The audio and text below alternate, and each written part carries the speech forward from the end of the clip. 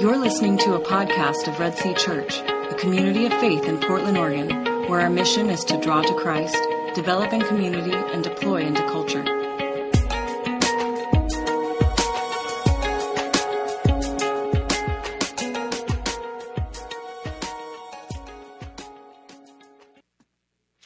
Morning, everybody. So, The Road to Emmaus is the series that we're in, and like the video said, beginning with Moses and the prophets, the risen Jesus walking with his disciples, taught them all of the things concerning himself in the Old Testament. So that's kind of the theme. We're going through the Old Testament and looking how all of it points to Jesus. I apologize, I wish I had a voice like the narrator. That would be, open your Bibles this morning, but I don't, so I have to deal with my voice. So Exodus chapter 25 is where we're going to be this morning. So if you have a Bible, I'd love for you to be in that and kind of follow along with us. And I'd like to just open with a word of prayer before we begin, if you don't mind. Father, we thank you for this life, for another day. We have breath. Jesus, the word that you have given us says that it is you that holds everything together. Jesus, the Messiah, the Christ. And we thank you that in your mercy and your grace, you continue to hold that together. You hold us together. You give us breath and give us bread and take care of us, Lord, beyond what we deserve. And so we thank you for that. We just come humbly this morning. We want to be broken and empty, realizing, God, that we can't do anything for ourselves, ultimately. We can try in our own strength, but we'll never find happiness, we'll never find satisfaction apart from your Son, Jesus. And you are the bread from heaven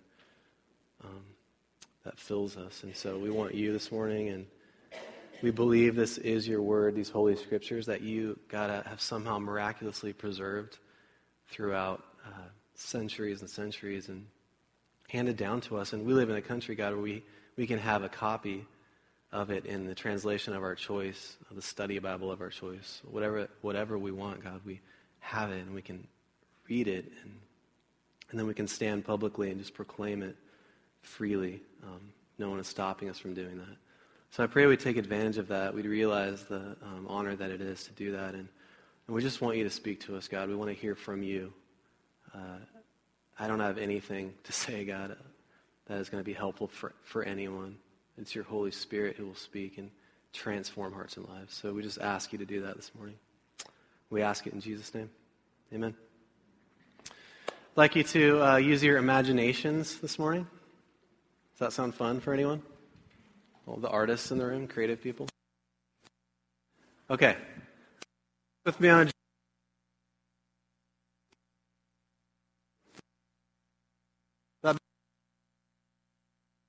meet with the creator of the. We want to experience him. We want to hear what he has to say to us. Imagine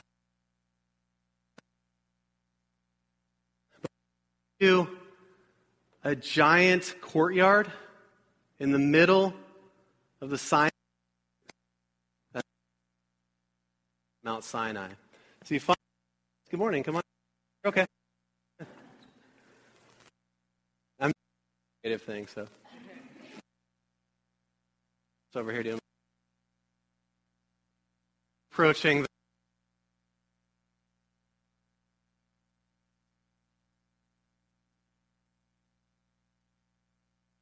all the way around, so you can't really see inside. These curtains are cherubs woven throughout curtains. There's something amazing in there. This 150 feet long, which yards half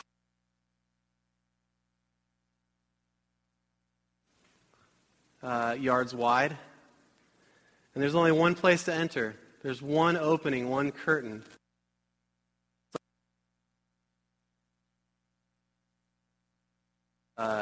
courtyard. And so you walk in, you have a sacrifice. It could be an animal, it could be a bull, it could be a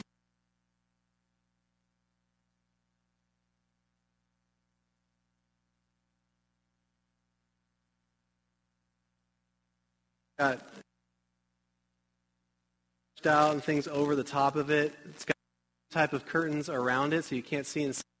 There appears to be one entrance in front of you into this tabernacle within the courtyard. You see bronze covered altar. And there are ready to take your sacrifice.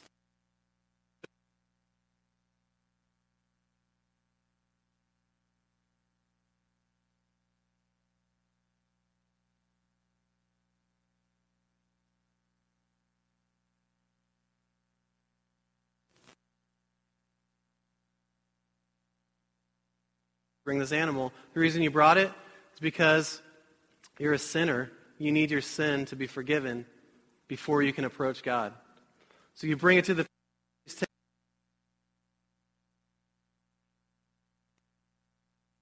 Are done with the blood around the altar. Then the priests go forward and in the priest walking up to a bronze basin.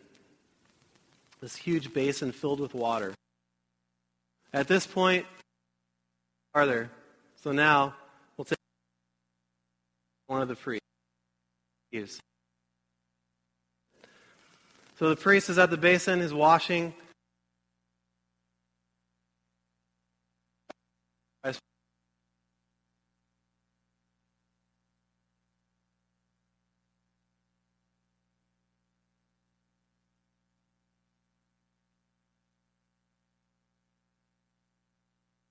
Walk through the tent. You're in the tent. Immediately you notice the tent is filled with incense, just filling the room. You look to your right with bread on it. Huge table. It's a huge lampstand. One tall bronze post with 6 branches coming out, 3 on each side, with engravings and carvings of leaves, like almonds, all of these things on. 7 arms total on this lampstand on your left. Forward. In the room. Right now you're in what's called the holy place. But beyond that curtain is the most holy place. It's the Holy of Holies. And right in front of the curtain, there's a bronze altar of incense. That's where the incense is coming out.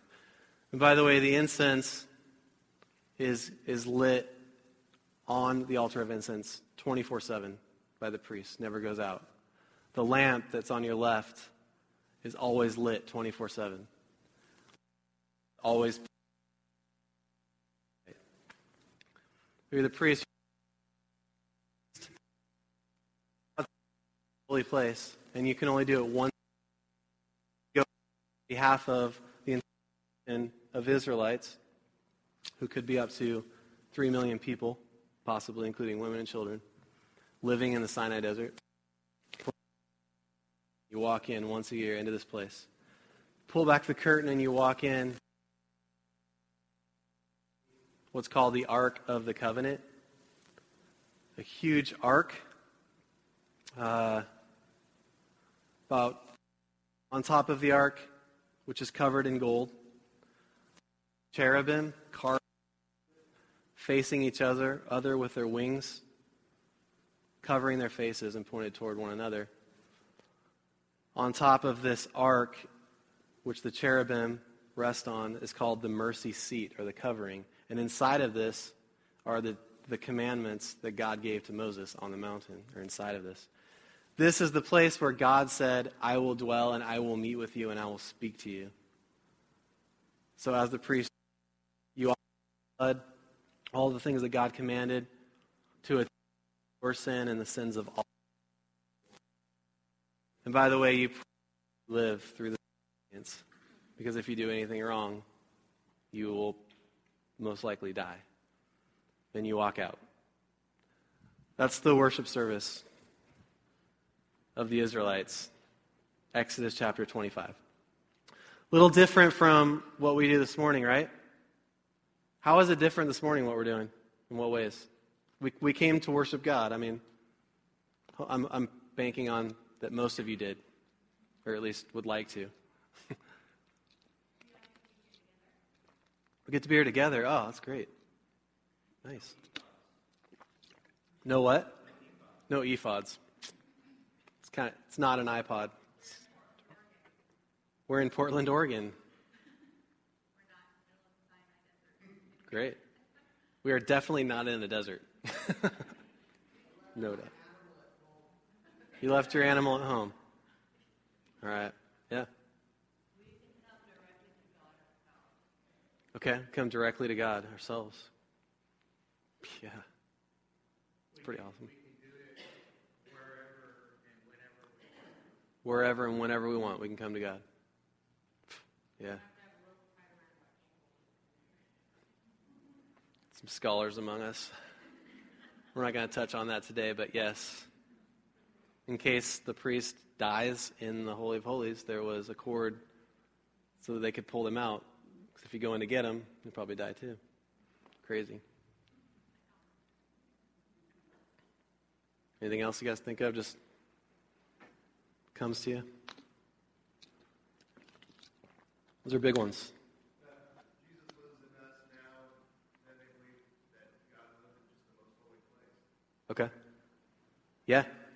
I mean, as far as we know, God said, this is where I'm residing. My presence is in this most holy place. You want to come be as close as you possibly can to me? This is where you find me. Now we have that within us who believe. Yeah, it's amazing.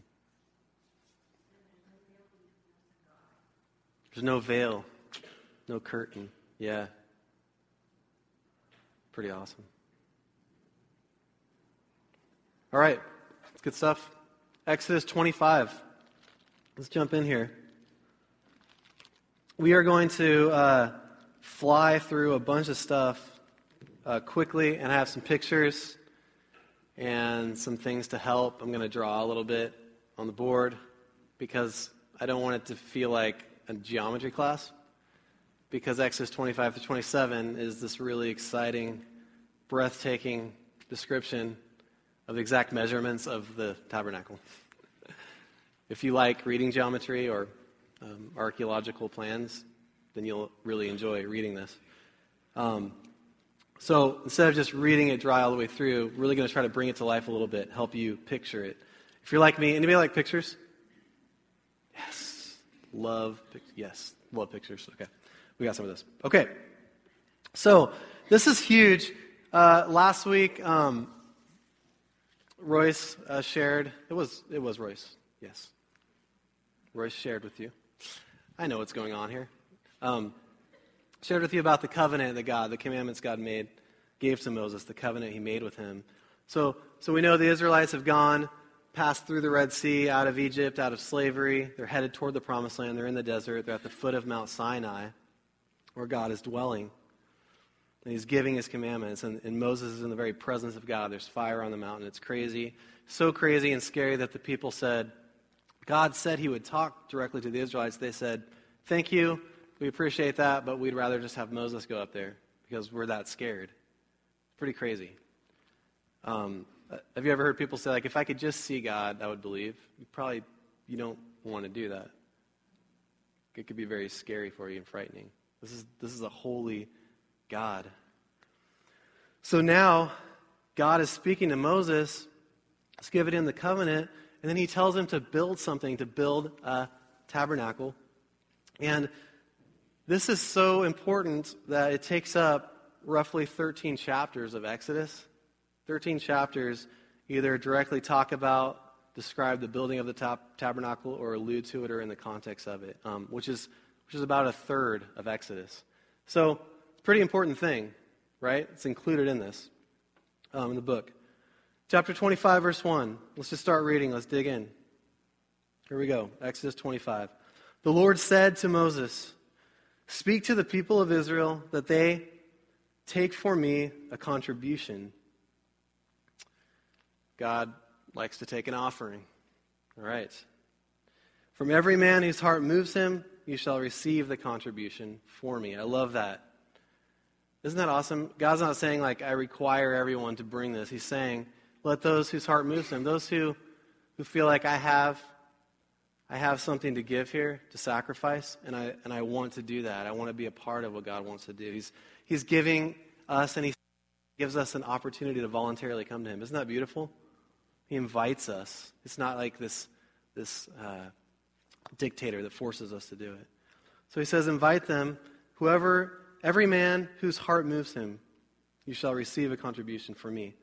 And this is the contribution that you shall receive from them: gold, silver, and bronze, blue and purple, and scarlet yarns, and fine twined linen, goat's hair, tanned ram skins, goat skins, acacia wood, oil for the lamps, spices for the anointing oil, and for the fragrant incense, onyx stones and stones for setting, for the ephod, and for the breastpiece.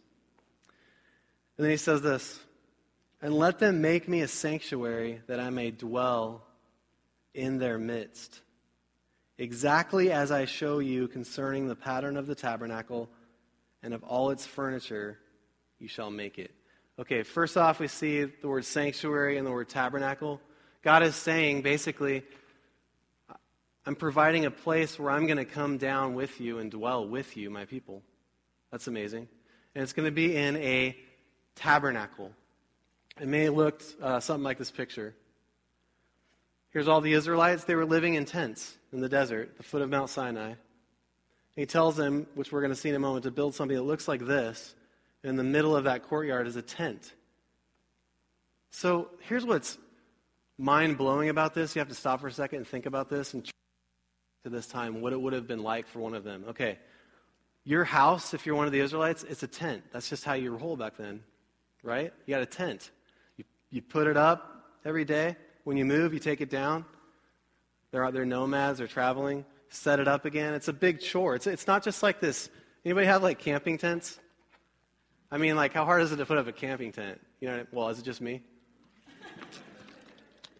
I'm just like, dude, I swear there are more poles than this in here. I don't know what's going on. I can't get this thing up. It's like a bunch of, plastic or whatever with some poles. It's like, there's nothing. It's just a big space. You walk in there. Anchored into the ground. These were a little more complicated than that, okay? This was huge. It was like a house. They had furniture in there, okay?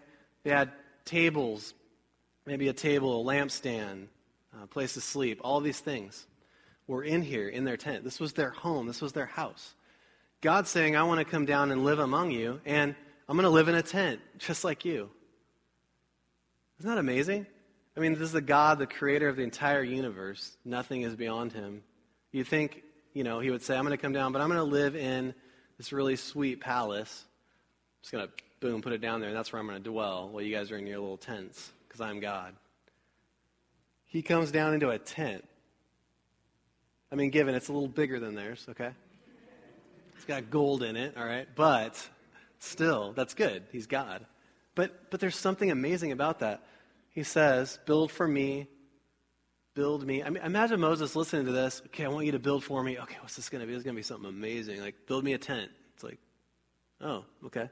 Put a table in there and a lamp, It's like God coming down saying, I'm going to live in a house on your street in St. John's with you guys, Red Sea.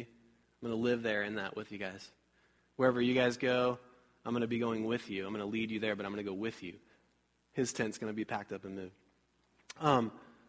In the New Testament, a little bit later, John, the apostle, would say this on the next slide. Actually, John didn't say that. I said that. Okay, first off, this is the first thing we learned today. We're going to learn 3 things I think we can pull from this. They're really simple things. They're things that you probably already know, okay? But I want them to really to hit home for us this morning. The first one is just simply this. God wants to live with his people. Now, if I just said that to you, you'd be like, oh, yeah, of course. When's lunch, right? No. God wants to live with his people. He wants to live with us. He wants, maybe a way I could bring this home personally for you is he wants to be with you. God wants to be with you.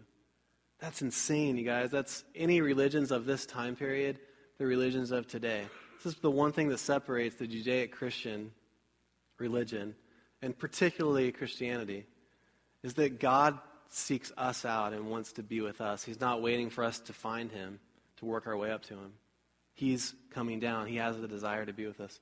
So, John, the apostle, would say this in John chapter 1. In the beginning was the Word, and the Word was with God, and the Word was God. He was in the beginning with God. And the Word became flesh and dwelt among us. And the word dwelt there is tabernacle in Greek. What it basically is saying is, it's like a verb. He tabernacled among us. He tented among us. Like the Word, the Son of God, who was in the beginning, God of God, very God, came down in a tent with us. And we have seen his glory, glory as of the only Son from the Father, full of grace and truth. This is what the Message translation says. The Word became flesh and blood and moved into the neighborhood. What a great translation. Obviously, that's not the Greek, but it relays the meaning. It brings us home for us. He moved into the neighborhood. He built a house on your street to be with you, to live with you on your block. The tent that he came down in later was flesh and blood. Think about that for a second. He didn't come down as some superhuman being. He wrapped himself up in a tent just like ours. It's called skin. Isn't that amazing? That's the way he chooses to come down and be with us. And I think it says something about how much he wants to be with us. Just, it blows my mind. That's what he's done in Christ.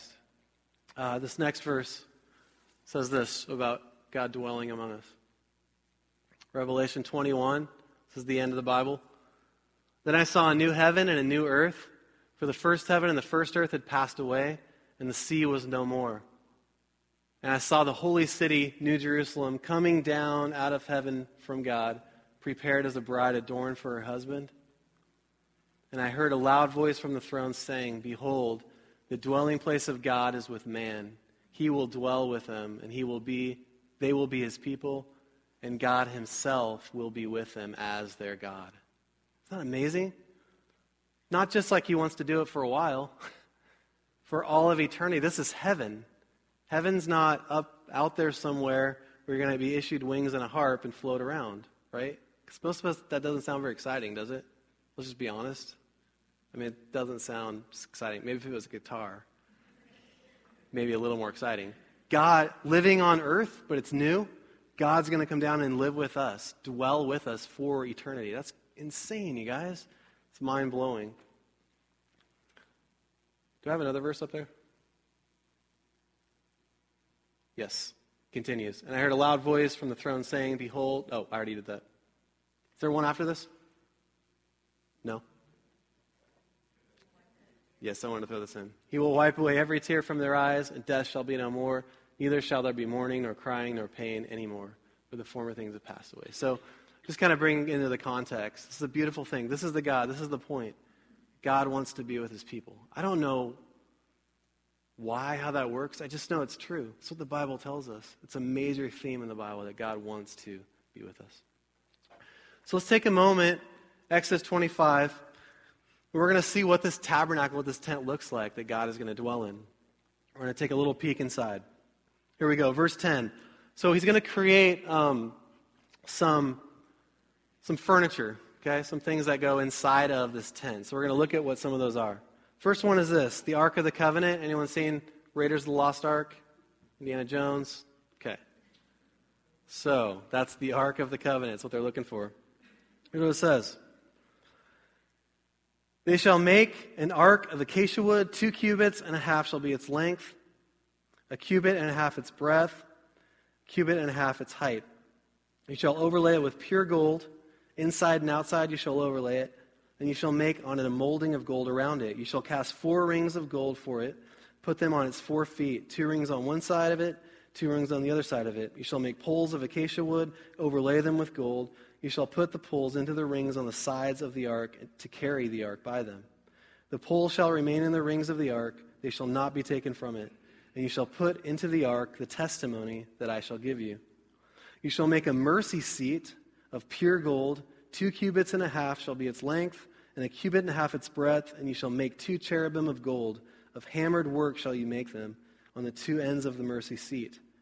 Make 1 cherubim on the one end, and 1 cherubim on the other end.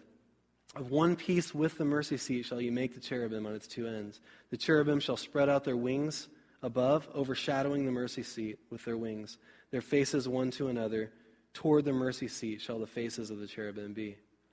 And you shall put the mercy seat on the top of the ark, and in the ark you shall put the testimony that I give to you. There I will meet with you, and from above the mercy seat, from between the 2 cherubim that are on the ark of the testimony, I will speak to you about all that I will give you in commandment for the people of Israel. The first thing we have is an ark, right? So we'll just make a little, that's too big. Let's make a little square, like this, rectangle. Okay, that's the ark. There's some cherubim. I'm not going to attempt to even draw those. It says it's 2.5 cubits long. How long is a cubit? Anybody know? Wow, scholars among us. 18 inches. So 2.5 cubits is, you can calculate that out later when you get home. Find out how big that is. Good size, you know. We're not going to get too detailed in the measurements today. I didn't do well in math class, so 45. Corey, thank you. Okay, so you got an Ark of the Covenant. There's a mercy seat on top. There's cherubim. What happens on the mercy seat? God says, that is where I will dwell. That is where you will meet with me face to face, and I will speak to you. Amazing. That's what's going to happen in the Ark of the Covenant. May have looked something like this. Possibly. That's not the actual Ark of the Covenant. Looks like it could be, though, doesn't it? It's a good picture. Thank you, Google. Okay. Continuing on. Next item. The table for bread. You shall make a table of acacia wood. 2 cubits shall be its length, 1 cubit its breadth, and 1.5 cubits its height. You shall overlay it with pure gold and make a molding of gold around it. And you shall make a rim around it, a handbreadth wide, and a molding of gold around the rim. And you shall make for it 4 rings of gold, and fasten the rings to the 4 corners at its 4 legs.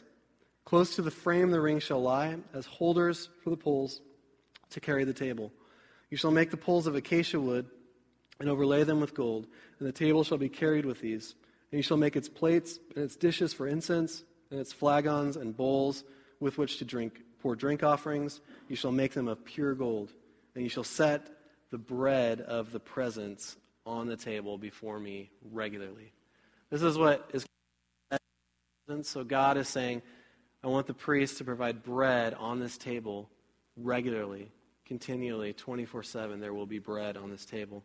It might look something like this, possibly. So that is there. So let's draw our bread. Here is our table with bread on it. Beautiful. Looks like something else, like a robot. Binoculars, that's what it is. Thank you. I apologize. Okay, it's very small. There's a reason it's that small. Okay, but I just want to make sure we have. Maybe I'll make this bigger so you can see. Ark, bread. Okay. We're going to do something with these in a minute, so bear with me. Okay, so we have the bread of the presence.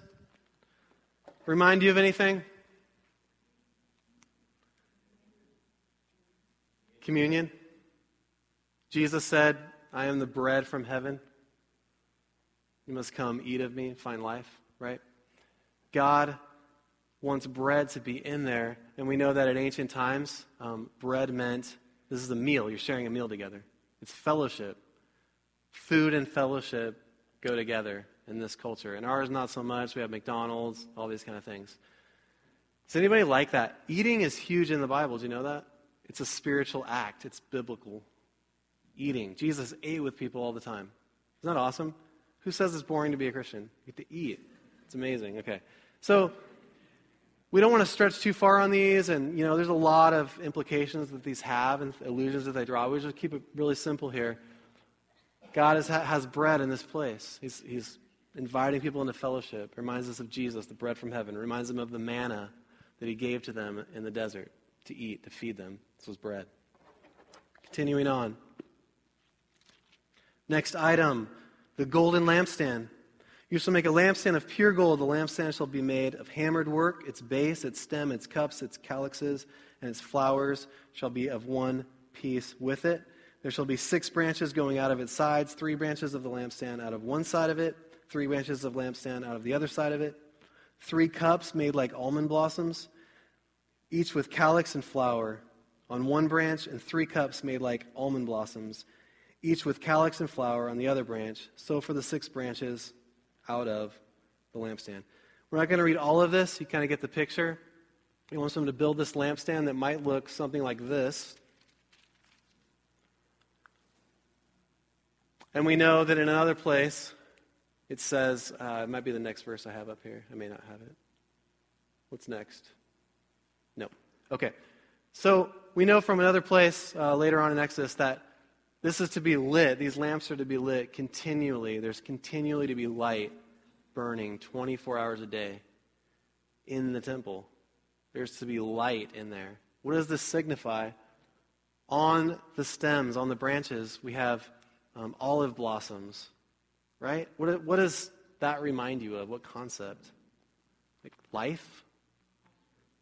Almonds. It reminds you of almonds. Yes. Almonds are good. Almond blossoms. Yeah. Did I say almonds? Oh, I'm sorry. I meant almond blossoms. And by almonds, I mean almond blossoms. Life. There's life. He has that signified on this. But there's also light. Right? In the passage in John that we just read a few moments ago, John chapter 1, the Word became flesh. Before that it says, in him was life. That life was the light of all men, of all people. He's the light of the world. This is Jesus. God is saying, I am the light. Light illuminates. It helps us to see the truth. So this is in there. Moving on. Chapter 26. We're just going to do the opening of this. This is the long one. This is the one that geometry students will love. Chapter 26, verse 1. Moreover, you shall make a tabernacle, and 10 curtains of fine twined linen, and blue and purple and scarlet yarns. You shall make them with the cherubims skillfully worked into them. He goes into the length of those things. Basically, there's going to be a tent. This is the tabernacle surrounded by curtains. So let's draw that, okay? We'll start bigger for us.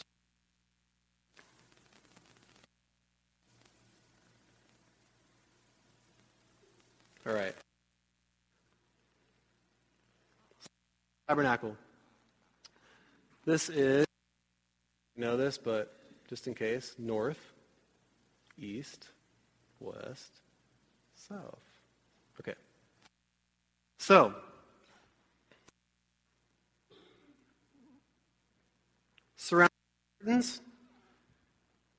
surrounded by border all the way around. He's going to go on to say in there that there are going to be goat skins and goat hair and all these things. They're going to build a covering that goes over the tent. So a tent covering, you protect it from rain and all those kind of things. The curtains themselves are interesting because they're royal colors. I mean, they didn't have the colors that we have today available. So that represented royalty, the blue, the purple, the red, all those things. But particularly there will be cherubim woven into the curtains. So these are like going to be beautiful looking curtains, but I don't know about you, if you're like me, when I read this, the first thing I'm thinking is if God was telling me to do that, I'd be thinking, you want cherubim woven into it? Is anybody artistic in here? Like, does that sound fun to them? Weaving some cherubim? Okay, if he just said, like, draw a picture of a cherubim on it, I'd be like, are you sure? Because it might look something, like this. People walk up to the sanctuary, they're like, God, lives in there? Okay. This horrible drawing of like cherubim. Like, that's supposed to be a cherubim, trust me. Just walk in and go. So I'm thinking, okay, how are they going to pull this off? I mean, this is like a major building project, but then you got these major artistic things. Like, really? Like, weave these beautiful cherubim into this thing. How do they do it? Well, this is just a side note, but if you jump ahead in chapter 31, God says something really cool. Chapter 31, verse 1, it says, "The Lord said to Moses, see, I have called by name Bezalel, the son of Un, son of Ur, of the tribe of Judah, and I have filled him with the Spirit of God, with ability and intelligence, with knowledge and all craftsmanship, to devise artistic designs, to work in gold, silver, and bronze, in cutting stones and setting, and the carving of wood, to work in every craft. And behold, I have appointed him with Aholiab, the son of Ahisamach, of the tribe of Dan, and I have given to all able men ability that they may make all that I have commanded you. The tent of meeting, the ark of the testimony, the mercy seat, the furnishings of the tent, etc., etc." He actually reiterates this a little bit later, so it's an important piece in this. And I just think on a side note, we can't get into it, the word that's used here for God is Elohim, which is interesting, because you don't see that word for a while, after Genesis chapter 1. What is God doing in the first chapters of Genesis? He's creating everything. This is the name of the Creator God, Elohim. He says, I will put the Spirit of the Creator of God in him to help him, to give him intelligence, to help him as he's being artistic and all those things. Now, I think this guy, Bezalel, was probably already an artistic person. I mean, he probably wasn't some engineer who can't draw anything, or, you know what I mean? He was probably already a creative, artistic type person. But look what happens when a holy God comes and fills that person with his Spirit and blesses that and moves that artistic ability to create things that give him glory. Isn't that amazing? Like, as an artist, as a creative person, you can rejoice this morning, okay? So we have a creative God. I love that, like, even when we're doing music up here and those types of things, it says, play skillfully to the Lord over and over again. Why is that? God wants to do that. He wants us to be able to make beautiful music that glorifies him and draws us to him. So whatever you do, it's an amazing, amazing truth that God does that, gives us his Spirit. And that's how they pulled this off. I'm sure it looked amazing. So we got the tabernacle. It's built. It's got the curtains around it, all those things. And then we jump ahead here a little bit, and he says something, another item that's really important in verse 31 of chapter 26. Verse 31 says, "And you shall make a veil of blue, purple, and scarlet yarns and fine twined linen. It shall be made with cherubim skillfully worked into it. And you shall hang it on the 4 pillars of the acacia overlaid with gold, with hooks of gold on the 4 bases of silver. And you shall hang the veil from the clasps, and bring the ark of the testimony in there within the veil. And the veil shall separate for you the holy place from the most holy place. You shall put the mercy seat on the ark of the testimony in the most holy place. And you shall set the table outside the veil, and the lampstand on the south side of the tabernacle opposite the table. And you shall put the table on the north side."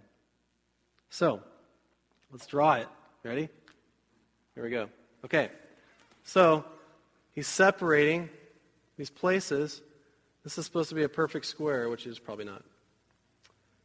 This is the most holy place. This is the veil right here. It says, make a veil. It's going to separate 2 places within the tent. So inside the tent, there's 2 places. You might know this as the Holy of Holies. Most holy. Oops. I wrote holy. Sorry. And holy place. What's inside the most holy place? This guy right here. I heard some grunts and moans. It sounded like ark, though. Ark? Yeah. The ark with its poles, right? For carrying. Might look something like this from the top view. Ark. Cherubim made out of pure gold. What do we have in here? You guys remember looking in there? Lampstand, where does that go? South side. South side. All right. Here's our lampstand. Okay, lamp. Thank you.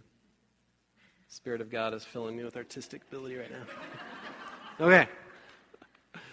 What else is in there? Bread. Table of bread right here. Bread of the presence. Okay. We also have one more thing that's mentioned a little bit later. I think I have it up here. Verse. No.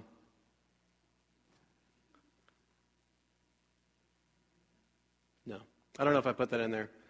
It does say later, not in our chapters here, but there's an altar of incense. So let's just put it in there for the sake of time. There's an altar here that's burning incense.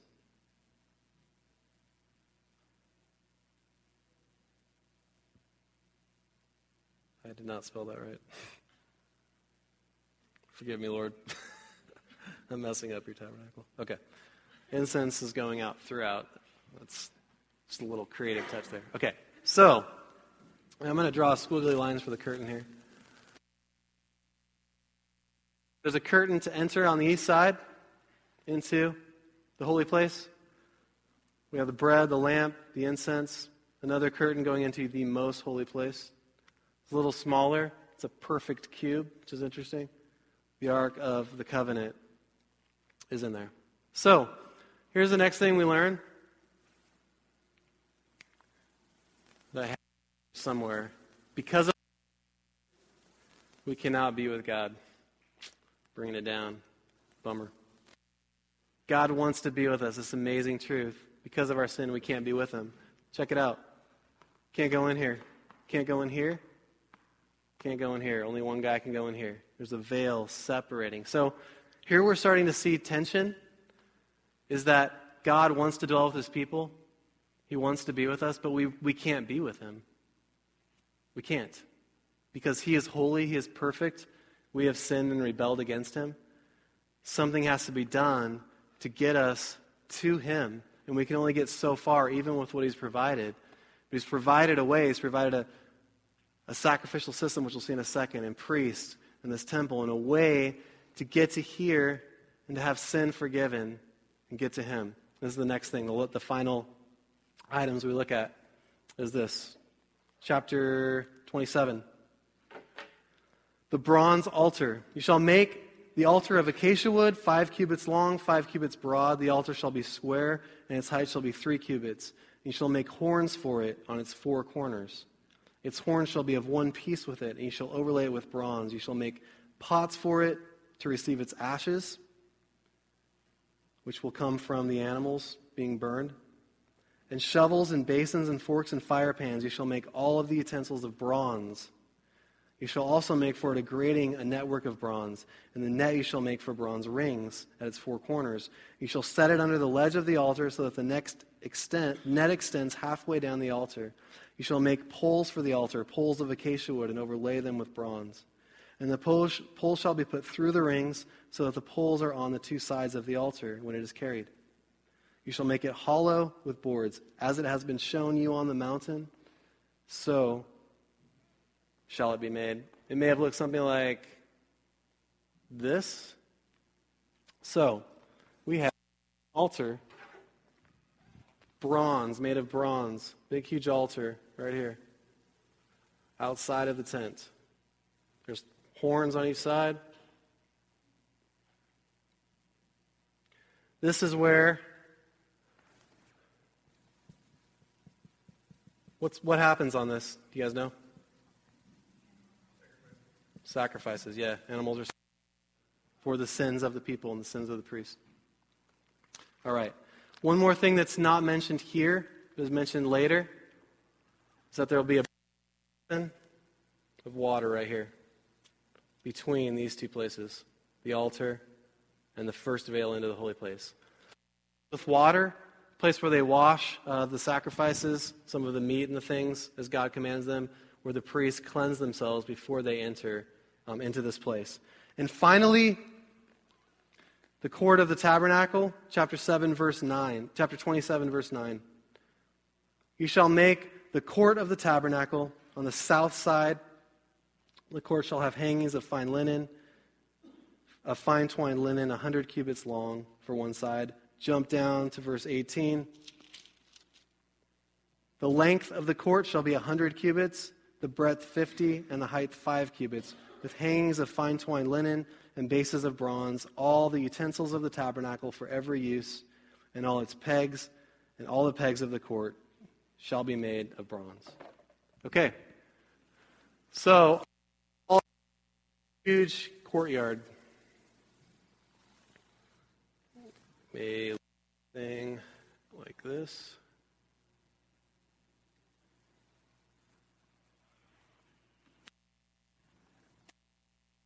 The length this way, 150 feet.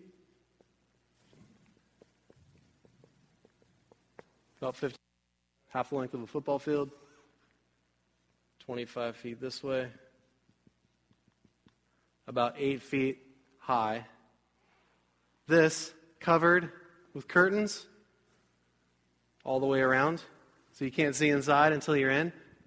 There's only one way in, right here on the east side. Okay. What does this tell us? It tells us that God has provided a way for us to be with Him. Isn't that amazing? So, what about this tells us that we can't be with God? Okay, here's a few interesting things. What is everything in here made out of? It's one of the main elements. Gold, yeah. What's everything out here made out of? Bronze. Interesting, isn't it? Gold, this is a better place right here. What's dividing? How many curtains are there? Does it get harder and harder as you get closer to this? Yeah, it gets harder. How many people can go in here? One person. One time a year. In here is the Ark of the Covenant. On the Ark is the mercy seat. The word in Hebrew is kapara. I've been practicing Spanish. I rolled my R's. I was supposed to do that. Kapara or kaparet. We get the word kapah as well.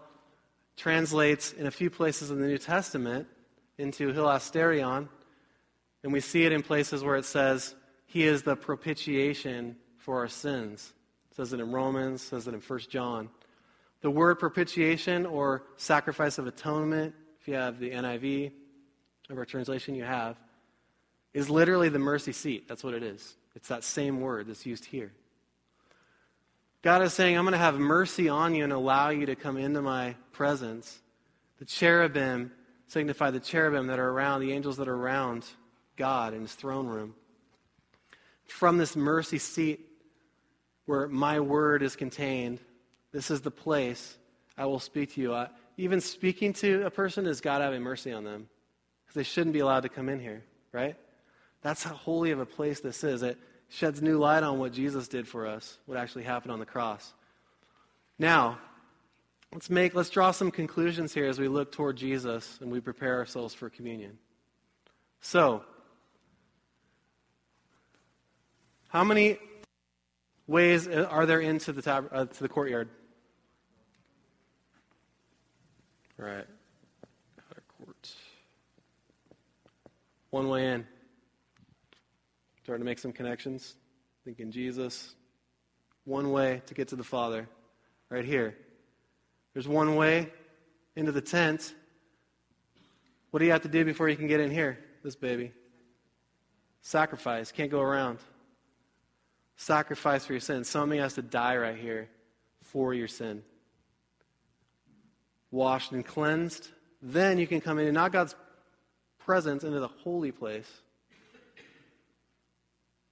And then only one person to the most holy place. After sacrifice has been given for his sin, for the sins of the people, he enters here. Wow. A little difficult to get to God, isn't it?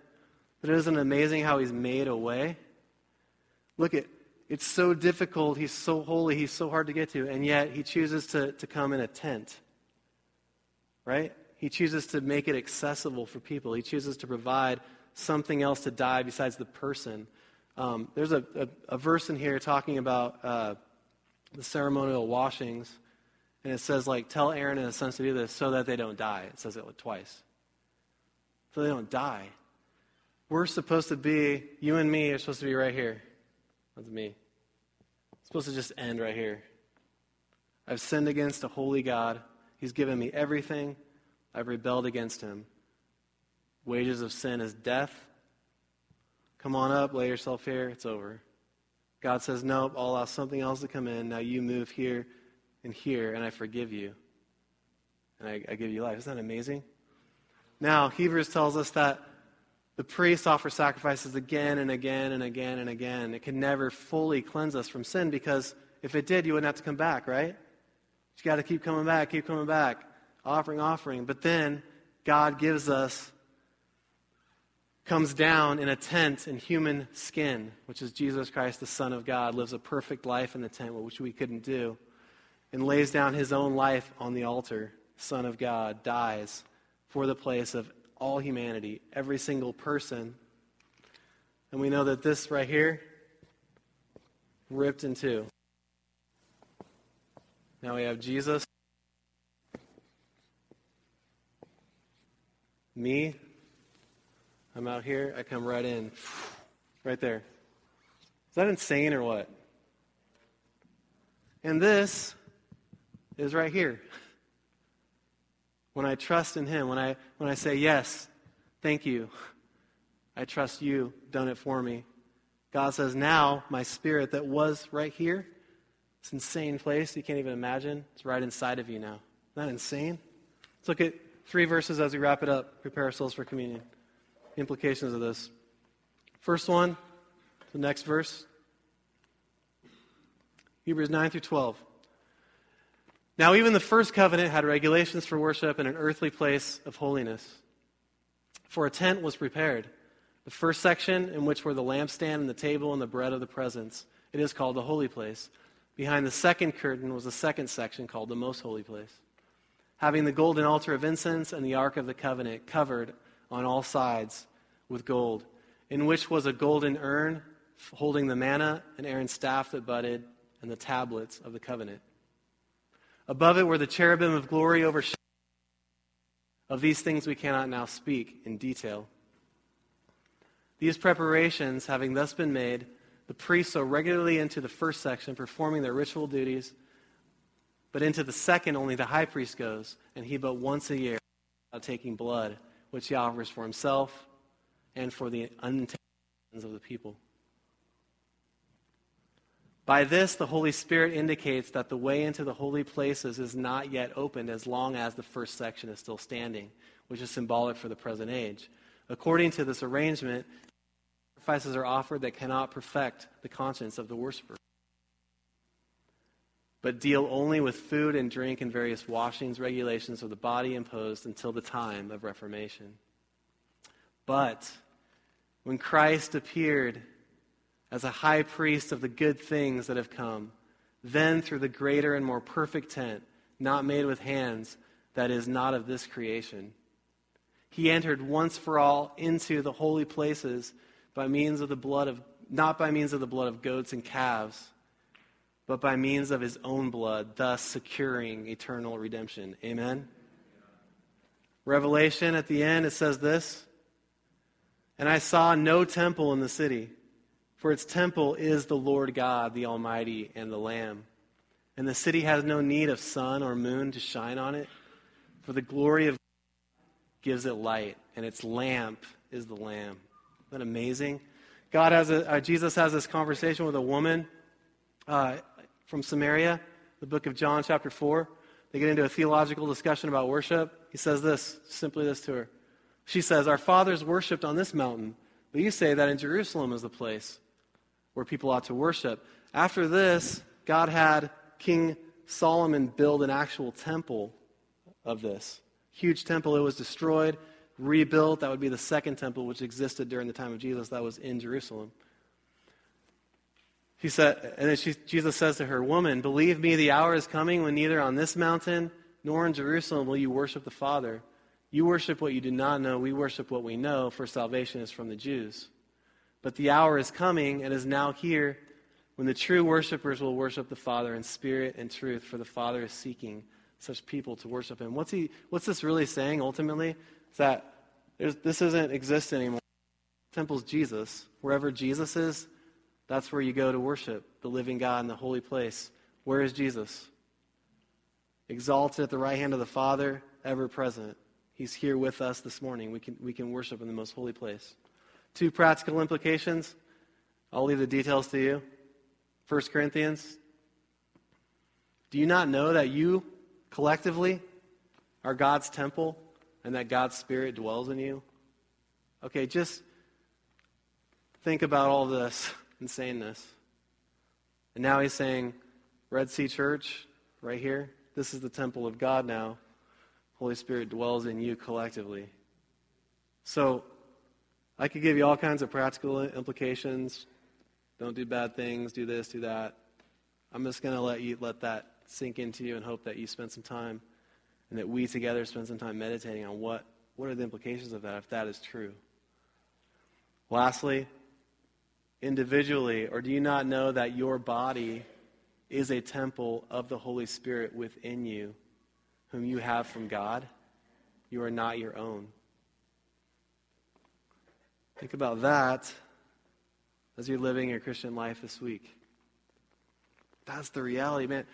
From a God's eye view, just a reminder, like I need this reminder, what God has done in me and in us is absolutely insane. I mean, really, it's not fair. It's unjust. It's ridiculous. That's how, when John says look at the love he's lavished on us. John is getting this, and he's just like, God has just absolutely astounded the intelligence of the intelligent. He's gone beyond common sense, and he's just dumped love that we do not deserve on top of us. And with all of that, I can still be distracted. I can still take it for granted. I can still choose to disobey him and sin. It's amazing. That's how sinful we still are. But thanks to the blood of the Lamb, we have hope. So we're coming this morning, and we're just going to take some time to sing a few songs. And there is bread up here. Table with bread on it. This is the bread of the present, so to speak. We don't believe this is actually the body of Christ. But Jesus told us to take this to remember that his body was given on a cross for us. This represents his blood that was spilled for us on the cross. Where I should have been, Jesus was there for me. And it goes beyond that. He says, I want to give you life-giving. I want to give light to you. I want to give you life to your dying bones. I want to live through you and give you joy to the fullest. It's amazing. So let's meditate and think about that as we sing these songs. And at any point during the music, you can come forward and you can take this, just break off a piece of the bread, dip it in the juice or the wine, and we remember what he has done for us. And we're filled with gratefulness together. Will you just close your eyes here? We're going to move to the stage to prepare to sing. And just take a moment to think about what are we doing here, and to come before the living God who is here with us. Thank you for listening to this message from Red Sea Church. If you would like more information about Red Sea, including more audio messages, please go to our website at www.redseachurch.org. If you would like to contact Red Sea, you can email us at info@redseachurch.org.